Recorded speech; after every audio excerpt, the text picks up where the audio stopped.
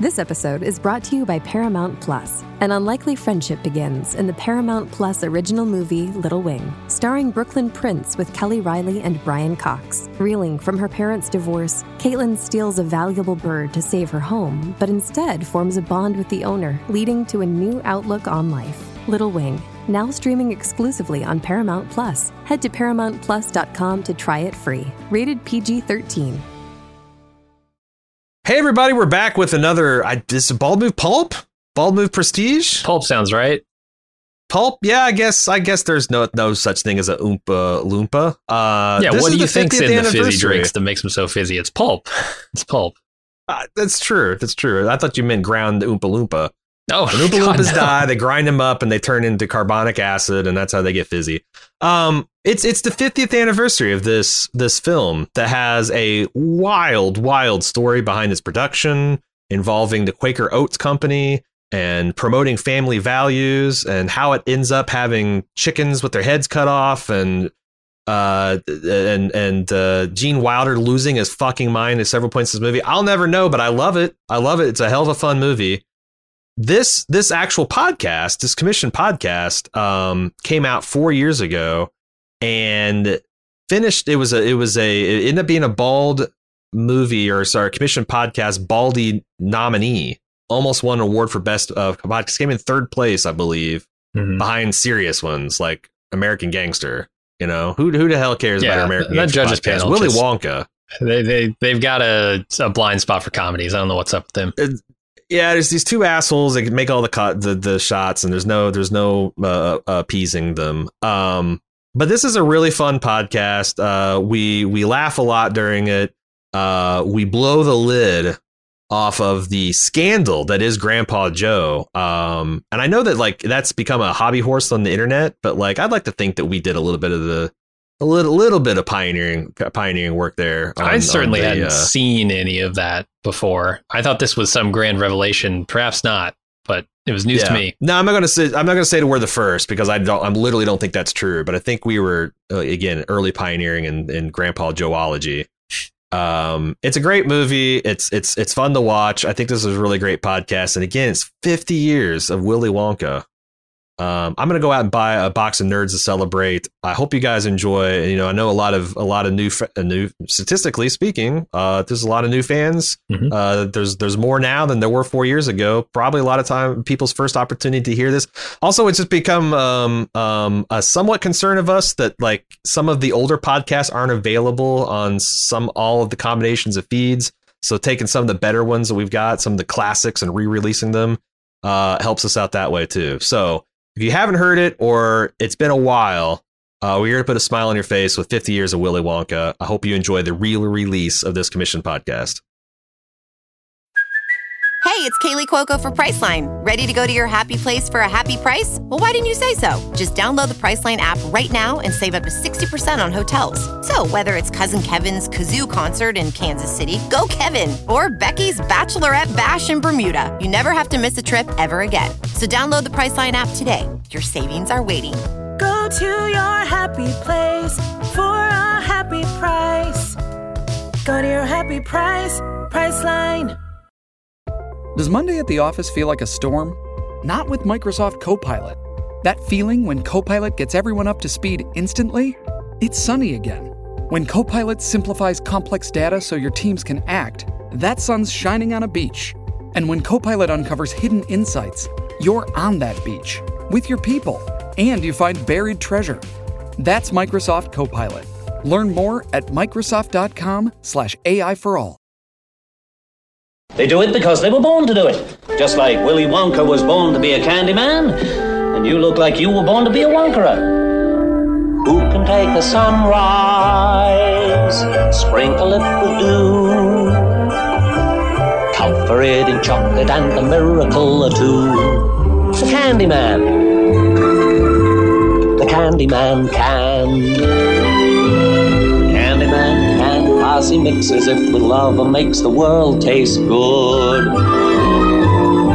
Who can take a rain? Everybody, we're back with another commission podcast.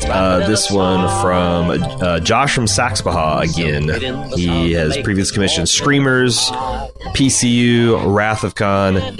He's back for the quadruple dip, everlasting podcaster, Willy Wonka and the Chocolate Factory, the 1971 version. You don't even have to distinguish that because the remake with Johnny Depp is titled Charlie and the Chocolate Factory, which was the original title of the story by Roald Dahl, who wrote the screenplay for this film. I did not know this at the time I sat down to watch it, but apparently he disowned this film.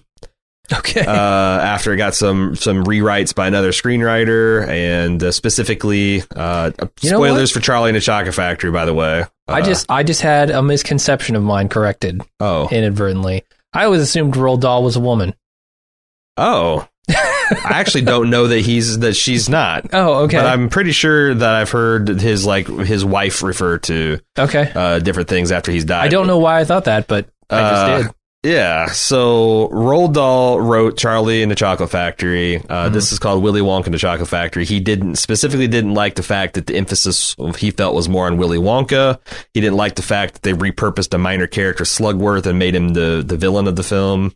Okay. I thought this is a little Alan Moore, straining the gnat, gulping the camel kind of stuff. But what are you going to do? He's the creator, and he's entitled to his opinion. Also did not know that this film was produced by the Quaker Oats Company as an experiment in interesting and wholesome family filmmaking. Yeah, I think that was maybe the most shocking thing I read in Roger Ebert's review of the film. Which, if they did that today, there would be an actual Quaker as a character. Willy Wonka would be wearing the wide brimmed hat, and it'd be the Oats Factory, and they'd be making chocolate oatmeal bars, and the Oompa Loompas would be oatmeal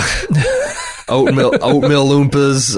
It would just be product placement after product placement. Right. Kind of stand up on the Quaker Oats that I don't like. I watched the whole thing with credits and did not get Quaker Oats. Maybe, of course, my eyes glazed over during the pretty long credit sequence in the beginning, which still entertaining, a very psychedelic candy thing. Yeah, and it's, I don't know, strange that an oatmeal company would be promoting essentially all this candy.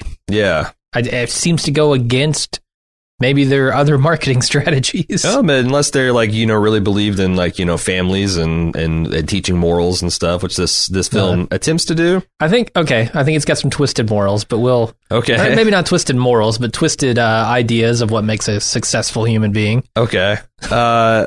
So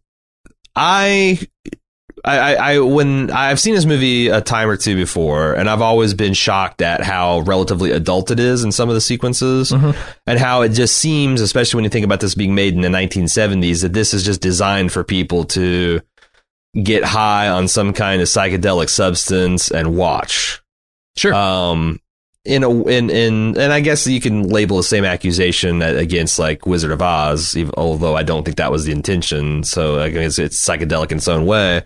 But after reading a bunch of reviews, I kind of come around and I think this is a pretty good kids movie. And the things that I had assumed might be too scary, or there's a lot of arguments about that, children are kind of programmed to accept these kinds of, they recognize that they're not in danger of being sucked up a pipe or turned into a blueberry because they wouldn't do the bad things that these children are doing. They get the lesson that this Charlie, the Willy Wonka is not a scary person. Although he is kind of in some spots. I mean, honestly, the thing that shocked me when I was watching this with a more critical eye is how long it takes until you get to the Chocolate Factory. Right. And how kind of relatively uninterested I was in all that, and how kind of just insane it was. And then how much of this film lives and dies by Gene Wilder's performance. Yeah. For sure. I mean, Gene Wilder nails it in this film like he does every film he's in. I mean, I don't think I've seen a bad Gene Wilder performance, but I can't think of a better person, even Johnny Depp, to play this character. No, I'm going to compare and contrast the two films. I haven't seen the new one, so yeah, it's unfortunate. I don't know anything about it. I've seen the look that Johnny Depp goes for, and it's a little bit more intense, a little bit scarier. But you mentioned, the kids might not do the same things that these horrible, naughty children do. Mm-hmm. And maybe that's what Quaker was going for. Maybe they're saying, look, moderation on the candy, kids. We know you love fucking candy, but chill and have some oatmeal. And share. It's not just about right. all about you, and it's not all about television. I mean, because they take shots at all kinds of things. Oh, for sure, yeah. But fat kids, mouthy kids. It all comes down to like these kids are desiring more candy than they probably should. Mm-hmm. And even if you look at like the Oompa Loompa songs, right? They're dishing out the morals, a little heavy-handedly to these children. So I don't know. The Oompa Loompa's hands overall would be lighter than average. Well, they stack them up and their powers combined, sort of thing. They slapped across the face with 5 sets of hands instead of 1. Right. So, all right, fair point. Anyway, where were you going? No, I was giving you some runway. Are you to make your point? Oh, there? I mean, I have many things to talk about. Would you believe that the new version of this came out 12 years ago? I was shocked because I was like, my first thought as when I'm reading more recent, and my first thought is like, oh, I wonder if Roger Ebert is dead for this one, because he's been dead like what now, 4 years, something like that, yeah. And I was thinking like, oh, it's right in that window, but it's 2005, man. I know. We're really old, dude. So before we go on, I want to get to Josh's the comments here. This movie is directed by Mel Stewart, as I mentioned, screenplay by Roald Dahl. There's stars a lot of people that I'd never seen before or since, and also Gene Wilder. Josh says, I saw Willy Wonka and the Chocolate Factory at the movies this weekend, which obviously was back, I think of August of last year. It was re-released due to the death of Gene Wilder, and he had previously wanted us to do the movie Real Genius, and he changed it to Willy Wonka and the Chocolate Factory, rather. Mm-hmm. This film has always been a favorite of mine, and one that has transports me back to my childhood, especially the scene where they enter the main area of the chocolate factory where everything is edible. The music, chocolate room, yeah. The chocolate room. The music, aside from Cheer Up Charlie Gag Fest, is iconic, and I always sing along when I'm watching. Do you know that Sammy Davis Jr. recorded The Candyman as a single, and it was a hit? Oh, yeah. I thought you were going to say he wrote it. No. He did a cover of it, so. right? Yeah, okay. like some of the music in this film has like gotten wider acclaim.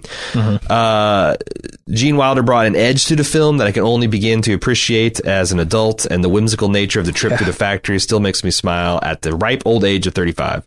I know Roald Dahl basically disowned the film and disagreed with the Slugworth villain angle, but I've always found this movie vastly superior to the recent remake with Johnny Depp. Not only did I find the film strange and nowhere near as fun as the original, Depp's performance has always seemed a bit pedophilic in nature. Oh, I would love to know what your relationship you guys have with the film, your thoughts on Wilder's performance, and how you think it compares to the newer version. So my relationship, I don't know why, but I never saw this film until I was I think I was like not a Jehovah's Witness anymore. How did you get out of because there's nothing 80s without seeing this there's nothing thing that I can think that's objectionable in this movie that would and I don't think there was certainly nothing forbidden about it. And my mom and dad made sure I saw like the Little Rascals and Chitty Chitty Bang Bang and Mary Poppins and all this other crap. Honestly, I don't know why it never came up. Because it's also very hard to not even just see it on television. Right. That's where I saw it 100 times. Yeah. So this is, I think, the second time that I've seen the whole thing. Wow. Okay, yeah, my relationship is entirely different. I grew up seeing this movie on TV like every other weekend for a period. Yeah. And I don't know, it's always kind of been a favorite of mine. It's it's not up there in like the top 5 or whatever, but it's one of those movies like, The Godfather or Star Wars where you sit down, it's on TV and you go, "Yep, that's what I'm doing for the next hour and a half." Mm-hmm. So, I've seen this movie many times, and I always love it. I remember the little moments. I remember the songs. I remember especially, like he said, Gene Wilder's performance in it, which to me makes the movie. And he does a lot of subtle things. Like he quotes famous poems. He is menacing sometimes. He is unhinged sometimes. Like the scene of him losing his mind in that tunnel. Amazing. Is the one that sticks out in my mind the first time I saw, like, God damn, this is a kid's movie, because I think the images flash too fast for most children to pick up, but there's like a centipede crawling across a man's face. There's a chicken, a live chicken that just gets straight up beheaded. Yep. Cleavered, like going on and these like flashes in the background as he's starting to screaming about the fires of hell were invoked at one point. I think so. Yeah. The rowers are rowing. They're showing no signs of slowing, and it's the fires of hell are stoking. I don't know. It's crazy, but I laughed at a lot of this stuff. Even his like little pratfall to begin, like, you know, as he introduced himself was funny. And I can't get over his bendy cane. Yeah. Like such a nice little touch that doesn't need to be there, but it is. And I love it. Yeah. I mean, the movie's dated, but like the visual style is such that it doesn't really matter. And I don't know, like some things like just, I found it hysterical, like the foam mobile.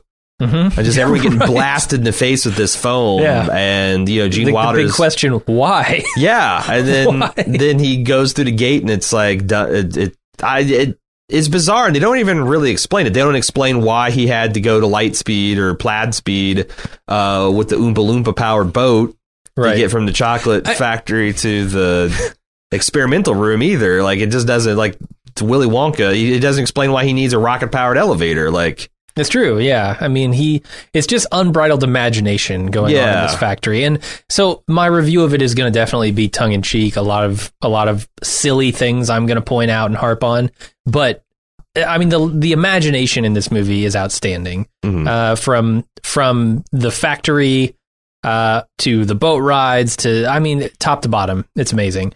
I think that Willy Wonka's goal here is to both test the children and torture the parents to make them pay in a sort of way for, you know, raising their children the way they have. So, I mean, I think it's a bad idea to overanalyze this film too much, but I'm going to do it anyway. Okay. I'm not sure that I would say that. Okay. Because like what I don't understand is what if he didn't get a Charlie? Right. What if the fifth child had been equally a shit?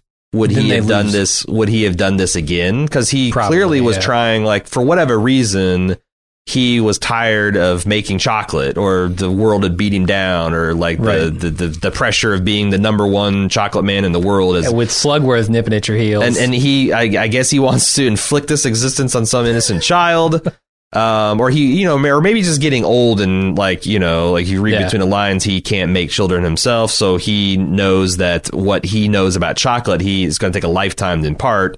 So while he's still a relatively young man, he gets a protege that he can, you know, mold into like a Dread Pirates Robert style, you know, new Willy Wonka.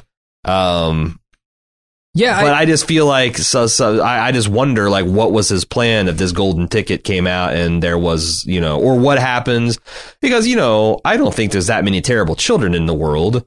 Now maybe that's one of the things is like self-selects like a parent like Veruca Salt, who would like send all of his factory workers unboxing chocolate to find the golden ticket. She's the worst by far, right? Or like naturally greedy children are going to eat hundreds of candy bars, or like maybe there's a little self-selection in this. Or Violet, who I'm not really sure how. I think she just got lucky. Yeah, I think Violet just got lucky. Well, she switched from gum to chocolate bars, but she got lucky. Right. But she, you know, she took her prodigious gum budget and turned it to chocolate. But what the other thing is equally interesting is like, okay, what if you had 5 naughty children? What if you had like 4 perfectly nice children? Right.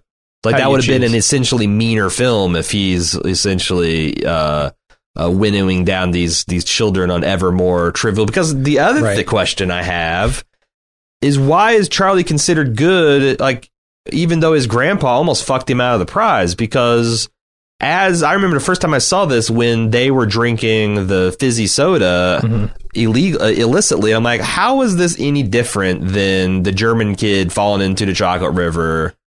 Yeah, I mean, like that kid just lost his balance. He was encouraged to sample. Like everybody was pigging out in that fucking room. What, the fat kid falls in? Oh, your center of gravity's fucked. Like I don't. Right. The moral, and that room, the fizzy lifting drink room, is designed to kill people. Right. It seems like it. Yeah. If you didn't figure out that you could belch, you're dead. You're dead. Right. So the only saving grace there is that they figure a way out of to avoid their sure death. Right. that doesn't make them any less morally responsible there. No, they stole they were. I mean, I just don't. And maybe that's one of the things that Roald Dahl cited as something he didn't like, the fizzy drink. And maybe it is because it kind of muddles the morals of the story. I mean, maybe, yeah, so I kind of agree with that. But then, in the end, he does something to make up for it, right? He has the opportunity here to go sell Slugworth a gobstopper, and he chooses not to, even though this man has been a righteous shit the whole time. Right. Because that's the thing. I didn't understand the significance of him giving Willy Wonka Gobstopper because, like, he's fucking Willy Wonka. He's got all the Gobstoppers he needs. He only need one. So sure, yeah. So it's like him giving is kind of like saying that. That's a very subtle point. Well, not even sure. Not even sure Charlie knew what he was doing there. Okay, fair. But it showed the true nature of Charlie, right? His kind heart. He didn't. I mean, the whole movie showed that, and which almost makes me think that maybe do you think that there's a chance that Willy Wonka, through some kind of metaphysical means, guided that last ticket to Charlie? Like, are we supposed to understand that, or is this? Yeah, that's what I'm saying. Like, I don't know. It's such a coincidence, He gets so lucky with this golden ticket. Right. Yeah, I mean. There's an implication there that fate has intervened, right? Implication being that if he gets on the boat, fate will intervene. Yeah, but it got dark on that boat. That's all I'm saying. Yeah, sure did. So that's what I'm saying. Like, I feel that's where I'm like, I don't know how much depth this movie warrants in examining it, because ultimately it's a morality tale for children, like morality tales and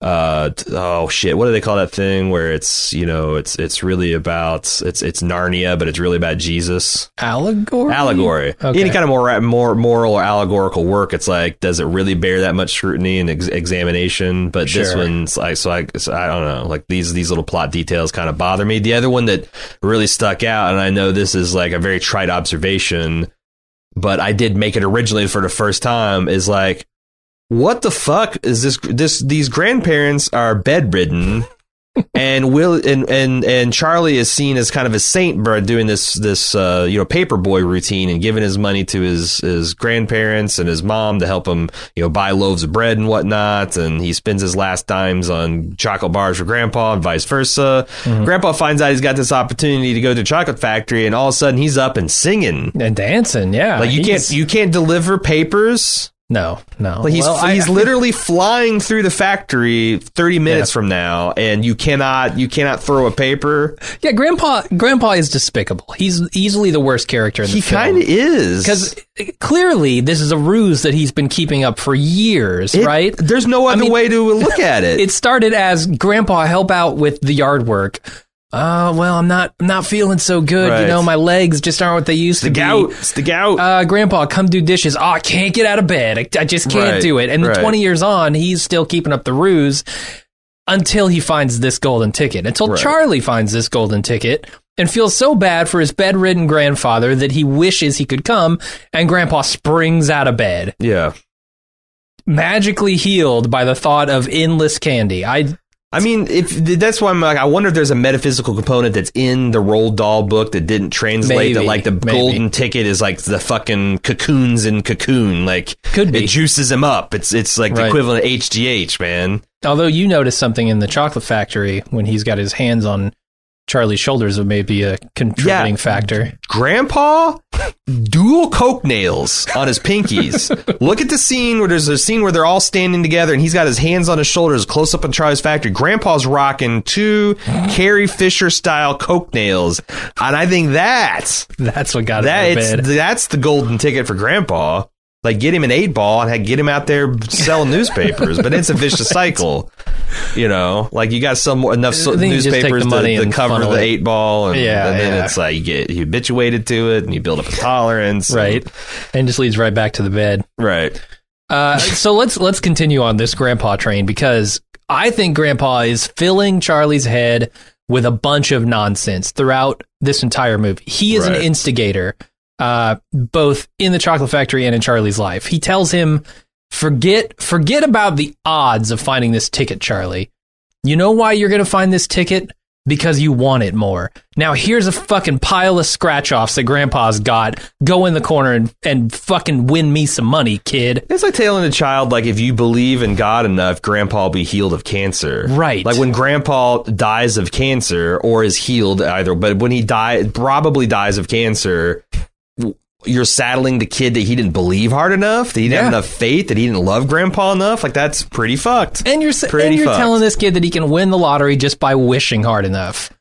Is it possible this family is destitute and ruined because Grandpa just couldn't stop putting 90% of his paycheck into the numbers game? I think that's a philosophy that is perpetuated through the generations of this family. Wake up, sheeple. Quaker's trying to pull the hoodwink on you.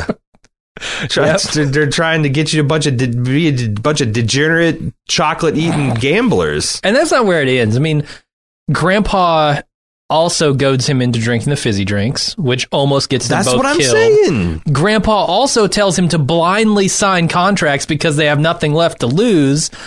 Grandpa is filling this kid's head full of shit that is going to ruin him. Is Paul Giamatti's friend in Sideways. Like, every idea he has is terrible. He's always almost getting his ass kicked and ruining things with the whip. Like, Grandpa is Zach Galifianakis in The Hangover. Yeah. Grandpa is a terrible sidekick of a person. He really is. He's Ziggy or Iggy or whatever in season 2 of The Wire. And then he seizes upon the worst of himself at the very end, where he says, fuck this guy, we're going to go to Slugworth. Right. Almost ruining the whole operation for Charlie here. Right. Like, Grandpa's despicable. Grandpa is Satan tempting Christ in the desert. He really is. He's the worst. He's the worst. Although, I have to say, I truly love the scene where Grandpa gets out of bed. I mean, that's really just... did. Oh, man, I love that scene. Did. Maybe it's because I saw it as a kid. Maybe it's because I have some residual feelings about it. But man, that scene is good. It's very rare that I get to turn the telescope around and watch you be giddy about something fucking stupid. Right. So I cherish that. Okay. Because I'm like, okay, I don't get it. All I'm seeing is Grandpa getting out of bed after neglecting the family for 20 years, and then that weird double banger king size thing in the middle of the fucking, like, really. Yeah, well, they got a lot of decrepit relatives, apparently. I guess, and the only way their feet can stay warm is if they're nuzzled in the armpits of the same-sex opposite grandparents. So what is going on here? Is this like some...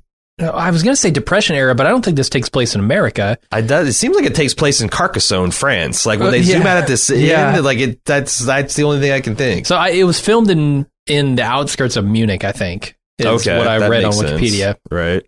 And they wanted it to be kind of nondescript, which it's descript as fuck as an American. Right. Can I just say that? Like the license plates on the cars, the cars themselves. It's not any town, any place, any country. It looks like one of the wings of Disneyland. Mm-hmm.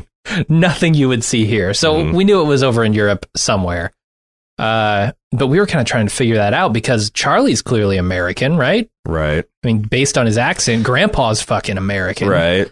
Wonka's American. The cowboy. I mean, there's two kids that are explicitly American, right? And that is, it's Violet and the whoever the cowboy kid is. Yeah, I don't know about Veruca. Something TV. Also, Mike TV, I think is his name. Unter or whatever his name is. Olaf is obviously Glue. His last name. He's obviously German. Yeah, I think they explicitly say he's like Bavarian. They maybe? do. Yeah. Okay. So yeah. There's so Local Boy makes good, I guess, with the the Munich. I don't know, but he didn't make that good. That was the Munich Board of Tourism demanded that there be a rotund German child maybe represented in the film. What about the beginning of this movie with the montage? Does that work for you? Because it's a long one, and they're just disguising the credits here. But I like totally. The candy montage was clutch. Okay, and I do think it sets a tone, and it certainly serves its purpose if you are those mind expanding people watching this thing late at night because you're bored. Like, because it's definitely a visual treat. And then it goes right into Bill's Candy Shop, which I honestly, I don't see how Bill is still in business. I think he's a front for Wonka. He's like getting these children addicted. Because, he's making it rain, candy. Yeah, he's like not like he stiffs Charlie later on in the movie for his nickel.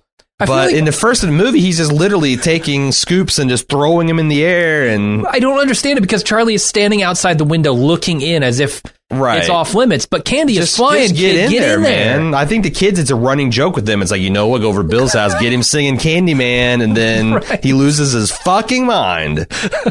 But, who can go bankrupt? Right. Give you diabetes. He's a crazy guy. Also, back to the grandpa. Because I'm looking at my notes. Grandpa can't make the supreme sacrifice in 20 years of kicking the tobacco habit. Oh my God, you're right. Because Charlie's like, now that I got this paper gig, Grandpa, you can have as many pipes as you want. Yeah, I mean, that can't be doing good thing. I mean, no. Charlie could quit his job if not for the smoking. Yeah. How much is Grandpa spending? Like they can't. And Charlie, buying a loaf of bread was like a minor miracle to this family, and this fucker's smoking a pipe. Go to hell, Grandpa. Well, I feel like that was Charlie's doing. Charlie wanted, maybe that's Grandpa, you are a drain on the family. Yeah, Charlie's the Grim Reaper. He's like, you need to smoke 3 times as many pipes, and once I want to, and then make sure you blow it in all these other bags' faces. Eat all this chocolate, blow smoke in these fools' faces. Yeah, that when he comes in and kisses his grandparents on the forehead, that was the kiss of death he was trying to administer every day. Trying to decimate his family, I think. The other thing is, like, I thought it was funny how Bill called the kids, like, you guys seem like future Wonkers to me. It's like, it seemed like a terrible, terrible slur. It sounds like bunch of Wonkers. Yeah. Bunch of Wonkers. And then the other thing is, I guess, low-key that this is such a tale for our times. This city had been decimated by an economic blight because Wonka had shut down the chocolate factory. Right. And replaced all the workers with Oompa Loompa slaves. Refugees. It depends. Certainly they're refugees, but it's at least exploited. I'm sure they love their life compared to being hunted down by Bandersnacks and whatever the fuck. Yeah. All of these hostile things are trying to eat them. But are you telling me that to a man? Because I never saw any the Loompa children nor women. Oh shit! He left them in because they can't work in a factory. They're not strong enough. You're right. Fuck. These guys are as male. You're telling me that to a man, these guys want to work, and if there's not one that wants to paint or make music or be in politics, work for Loompa equality. There's just big questions the film does not answer. You're right. I think. It was a different time. If I recall correctly, they try to make a stab at making that less slavey in the slavery in the Johnny Depp one, and I don't think it was convincing. Okay. But I will just say, Slugworth, I can see why Slugworth is in the number 2 here, because I don't think his marketing is good. Like the Slugworth Sizzler doesn't have the same ring as the Scrumdiddlyumptious bar. Plus, the man looks like a Bond villain. Well, that's not actually Slugworth, right? So it's not? I thought he was actually Slugworth. No, so he's the assistant of Willy Wonka, who Willy? I'm going to call him Wonka. Who Wonka has paid to test these kids, right?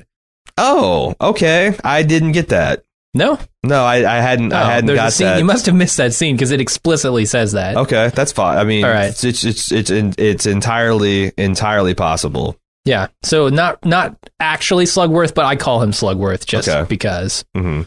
So he's his assistant that he hired to impersonate Slugworth. Yes. Where do you get the vicious facial scar? An Oompa Loompa slashed him.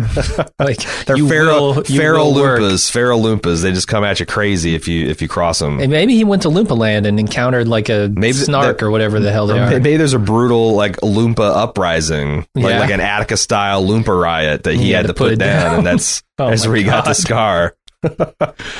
Every couple years, you got to have some. You got the chocolate river's got to run red. Notice they said human hands haven't touched it. Yes, exactly. I also got a kick out of the teacher trying to teach the kids percentages. Yep. And I'm like, this is the worst teacher of all time because he's just writing numbers on the board as if this is like, QED. And then I thought it was especially funny where Charlie at the end is like, he only had 2 chocolate bars. He's like, I can't do 2 out of 1,000. Right. I'm like, oh, okay. So that's the joke. Yeah. And again, it's a children's movie. I got to continue to remind myself. It is good, but yeah, I mean that scar does look terrible. I do think that Chocolate Room is really cool and really imaginative. Despite it being obviously foam and it's too. The thing that's too bad is that river looks like Yoo-hoo.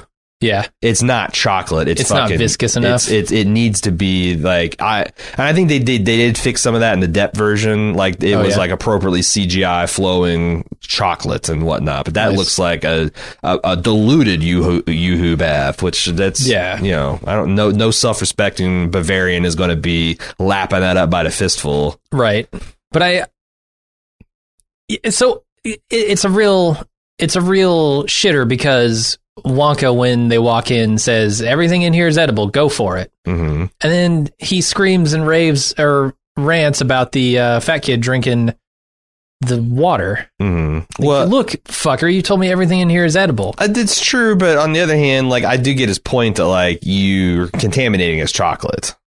Right, but he said everything was edible. That's true. Go for it. That's true. I know. Like I said, some of these moral lessons are fucked because like the fat kid's crime seems like that he just was unwieldy. He's top heavy. Yeah, he leaned too far into the chocolate and fell in. It honestly seems like he and Veruca are very similar. Really? Because Veruca's just terrible. One of them is intensely greedy. One of them is gluttonous, which is in its way a form of greed. Sure. I really feel like they could have maybe diversified the sins a little bit better here. But maybe he's the son of Count Chocula and he just has an uncontrollable thirst. Like you're saying this is like a choice, but he's got an uncontrollable thirst for chocolate. Yeah, maybe. Like if he doesn't get it, he'd get weak and die.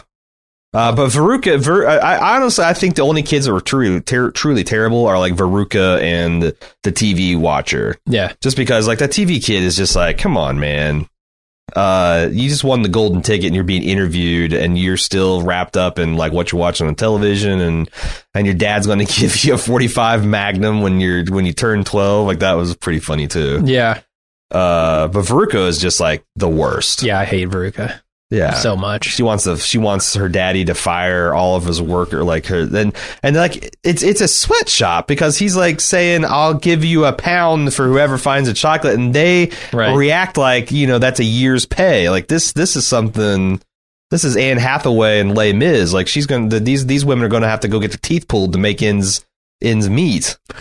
Yeah, no, it's bad scene, and I kind of have to fault the father here, too. I mean, the father is just such a pushover. He spoiled his daughter so much that now he can't control her. Oh, yeah. It's definitely who can you blame? The mother and the father. Yeah. Right. So totally. Yeah. The movie spreads the blame around. Sure. Right. This episode is brought to you by Paramount Plus. Get in, loser! Mean Girls is now streaming on Paramount Plus. Join Katie Heron as she meets the plastics in Tina Fey's new twist on the modern classic. Get ready for more of the rumors, backstabbing, and jokes you loved from the original movie with some fetch surprises. Rated PG-13. Wear pink and head to ParamountPlus.com to try it free. Okay, here's the one I don't get, though. Violet. Okay. Because I don't feel like Violet is inherently bad. Like the Oompa Loompas make a huge deal about chewing gum all day being revolting and like the worst sin one can commit, and I'm like, it's gum, like who cares? No, it's quaint that back in 1971 the biggest problem in like children's lives is they're chewing gum and spitting on sidewalks and sticking underneath school desks and maybe that's I always thought that was interesting because I saw this one where they did like from the 60s the report on like what teachers' number one complaints about students were. And it was essentially like tardiness and like sticking gum on now furniture. Now it's bringing the gun in. Yeah, now it's essentially violence and vulgarity and drug use in the bathrooms and things like that. So the other I thought maybe it's her competitive streak because she keeps making fun of her friend for not having chewed a piece of gum as long as her. Yeah. Maybe it's something about but the boastful nature of it. Yeah. But that's not what the Oompas gave the lesson on. No, Oompas it was the gum all chewing. about chewing gum like you're a cow. Right. I don't get it. Yeah.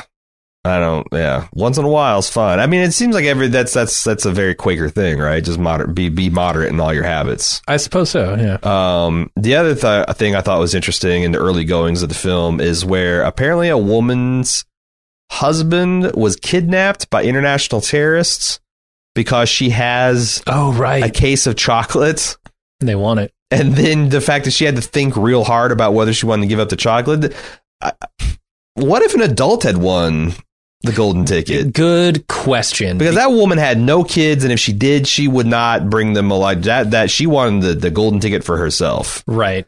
And like, what would I think Willy Wonka would just be like, as soon as you sign the contract, one of the fine prints is you can't be over, I don't know, 12. You can't be over the age of 13. And then she would just immediately be disqualified and shoved in a chocolate tube. Right. I mean, the potential for this contest to just be a complete bust is very high, in my opinion. Like, the people, well, I don't know. Okay, so primarily kids eat candy, right? Mm-hmm. I mean, there are certainly adults who eat plenty of candy, myself included, but it's primarily kids. So you would think the people buying the candy would probably be parents, mostly. Right. Some of them might just be dicks and say, no, son, we're not taking you. We're taking, like, me and your dad are going. Sure, we need a vacation. What have you done? Your whole life's a vacation. Right. So there's that potential. But the potential is greater, like you mentioned earlier, for just generally good people to be involved in this contest. Like 4 or 5 of them. And then what does he do? Yeah, it's a good time. Like, they all pass the test. It's a good thing to have 5 children. 4 of them conform to archetypal versions of childhood evil. Yeah. Or what would he have done? I mean, I guess he just runs it again, He says, you're all null and void. Yeah. If that's the thing. Not a single person wins, then none of you win. It did seem like he had an immediate out where he could just call an audible at the end and and invent some kind. Maybe that's why the contract was so long and finely printed that like it gave him every conceivable out. Right. So he could run multiple golden tickets. And obviously this did wonders for his sales side of his business. Like, people were buying.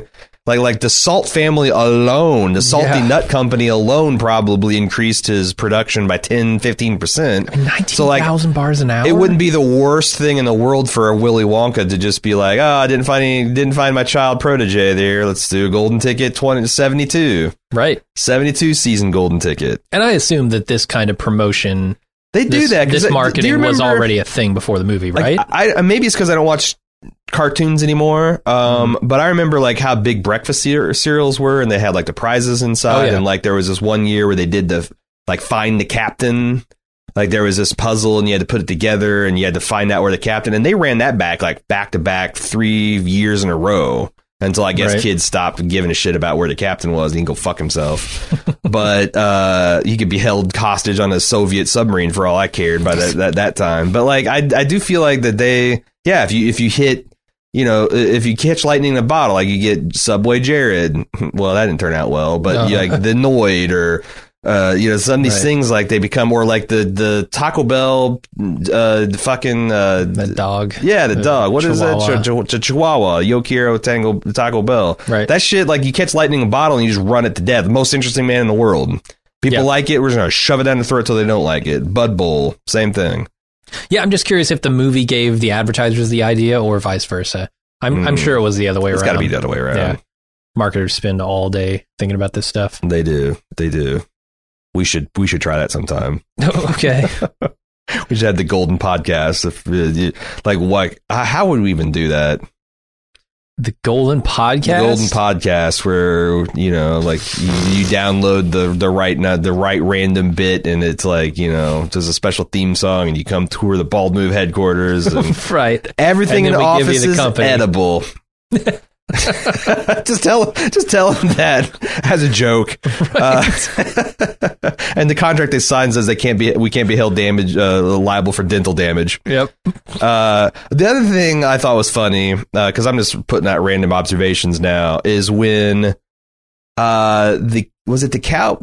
I forget whose father did, but like someone tried to drum up small talk with Veruca's dad, Mr. Salt, and he goes, "What business are you in?" And he's like, "Oh, nuts." And the guy recoils as if he said raping boys. Right. Like is the nut business is really disreputable? More disreputable than the used car dealerships? Yeah. Or lawyers? Maybe he heard like, oh, maybe the Salty Nut Company is like just renowned for being a sweatshop. Wait, is this a Quaker thing, maybe? Is it like a nuts versus oats sort of battle? Oh. I hadn't even thought of that until this moment. You're right. Maybe it is. I don't know. This is the battle of the high carbohydrate foods. Those fucking nuts. You can't, it's got goddamn nuts. I really didn't get that. Yeah. It's some joke for the parents that is supposed to hit. Yeah, he mugs like as soon as he says nuts, he turns around like it's insane. It's insane. It is. I think it was also interesting. You know, we're talking about the coincidence of getting all children involved in this contest. Mm-hmm. Not only that, but each room seems to be individually crafted to test a specific child. There's the TV room, which is maybe the most blatant. Yeah, that's the one. That's because the others I don't follow. Well, the Golden Goose room, right? That's like the completely edible room. Put the fat kid in it. Har. Like, okay, right. I mean, that's what they're doing here. The good egg, bad egg. Like, why is that? The good egg, bad egg is because she's greedy. She wants the fucking golden goose, right? Like, I want this thing that is like ultra the rare, proverbial and literal like peak ultimate enrichment device. Like she wants it. He knows that she can't resist it, and down the chute she goes. Mm-hmm. What was the other one? Violet's was kind of nondescript. It's the experimental room, but they had the experimental gum, which he knew that she'd want. Right. And that's the thing is I love it when the kids like took the bait and ran with it, and Wonka is like, "Oh no, stop, please don't." Like, he doesn't feigning this concern. He's like, "Oh, it's all going according to my plan." Right. So I don't know how he knew ahead of time. Well, and that's the other thing is like, was the fizzy drink factory part like Charlie's test and he failed it, yet he won anyway? I think Grandpa failed it. Grandpa's the despicable human being here. Charlie went along. He got pressured into it. Peer pressure. The Papaw peer pressure. It's famous. You can't stand up to the quadruple P.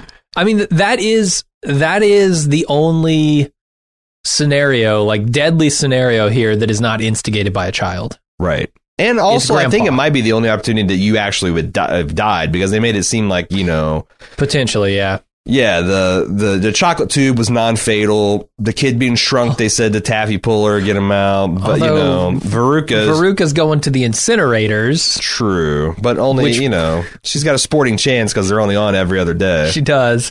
And there's a chance that Violet will not be juiced in time and then she'll explode. Mm-hmm. So... I mean, yeah, I don't think necessarily all those are fatal. Certainly the TV one and the chocolate tube one is not. But Charlie's the only one who doesn't actively seek out some sort of disruptive behavior there. Yeah, because you're right. He only goes along with his grandfather. Right. And boy, I thought this kid did a pretty good job, but the worst performance in the movie comes from Charlie belching and then his immediate reaction to like pantomiming swimming through the air as he's belching. Yeah. Like really? You didn't think that needed another take? Like scale it back? Come on, Mel Stewart. I know you're just cashing a Quaker check here, but can we get a second take of the of the belching scene? Well, there are a lot of problems with this scene. I mean, one of the many problems is the belching and his reaction to it. The other major problem being I can literally see the entire rig that they're being strung up by. I mean... And clearly they bubbles... might have as well have put it outside their pants, like the harness. In Charlie's case, they did. Like, right. Half of it. It's visible, but yeah, like, and then I clearly think they were thinking like, oh, just fucking pump it full of... of bubbles and it'll hide the wires. We don't have to rotoscope anything. But no, you totally did. Like it's awful. Could they even rotoscope stuff at the time?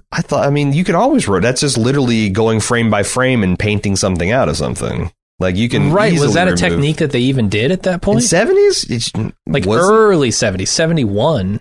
I mean, I know they did it in Star Wars, but I thought that was pretty revolutionary at the time. Like Jerry the Mouse danced with Gene Kelly back in like the 50s or 60s, and that's all that is you're drawing on a picture frame. So right. I would imagine you could airbrush out wires, but well, they didn't bother. I mean, you see the wires, you see the this was Quaker Oats money. This wasn't like, Raisin Bran money. This is Quaker Oats. This wasn't Fruit Loop money. And apparently this wasn't Kellogg or Post. Like this only became a big hit after the TV reruns came out. I saw that it cost $1 million, made $4 million.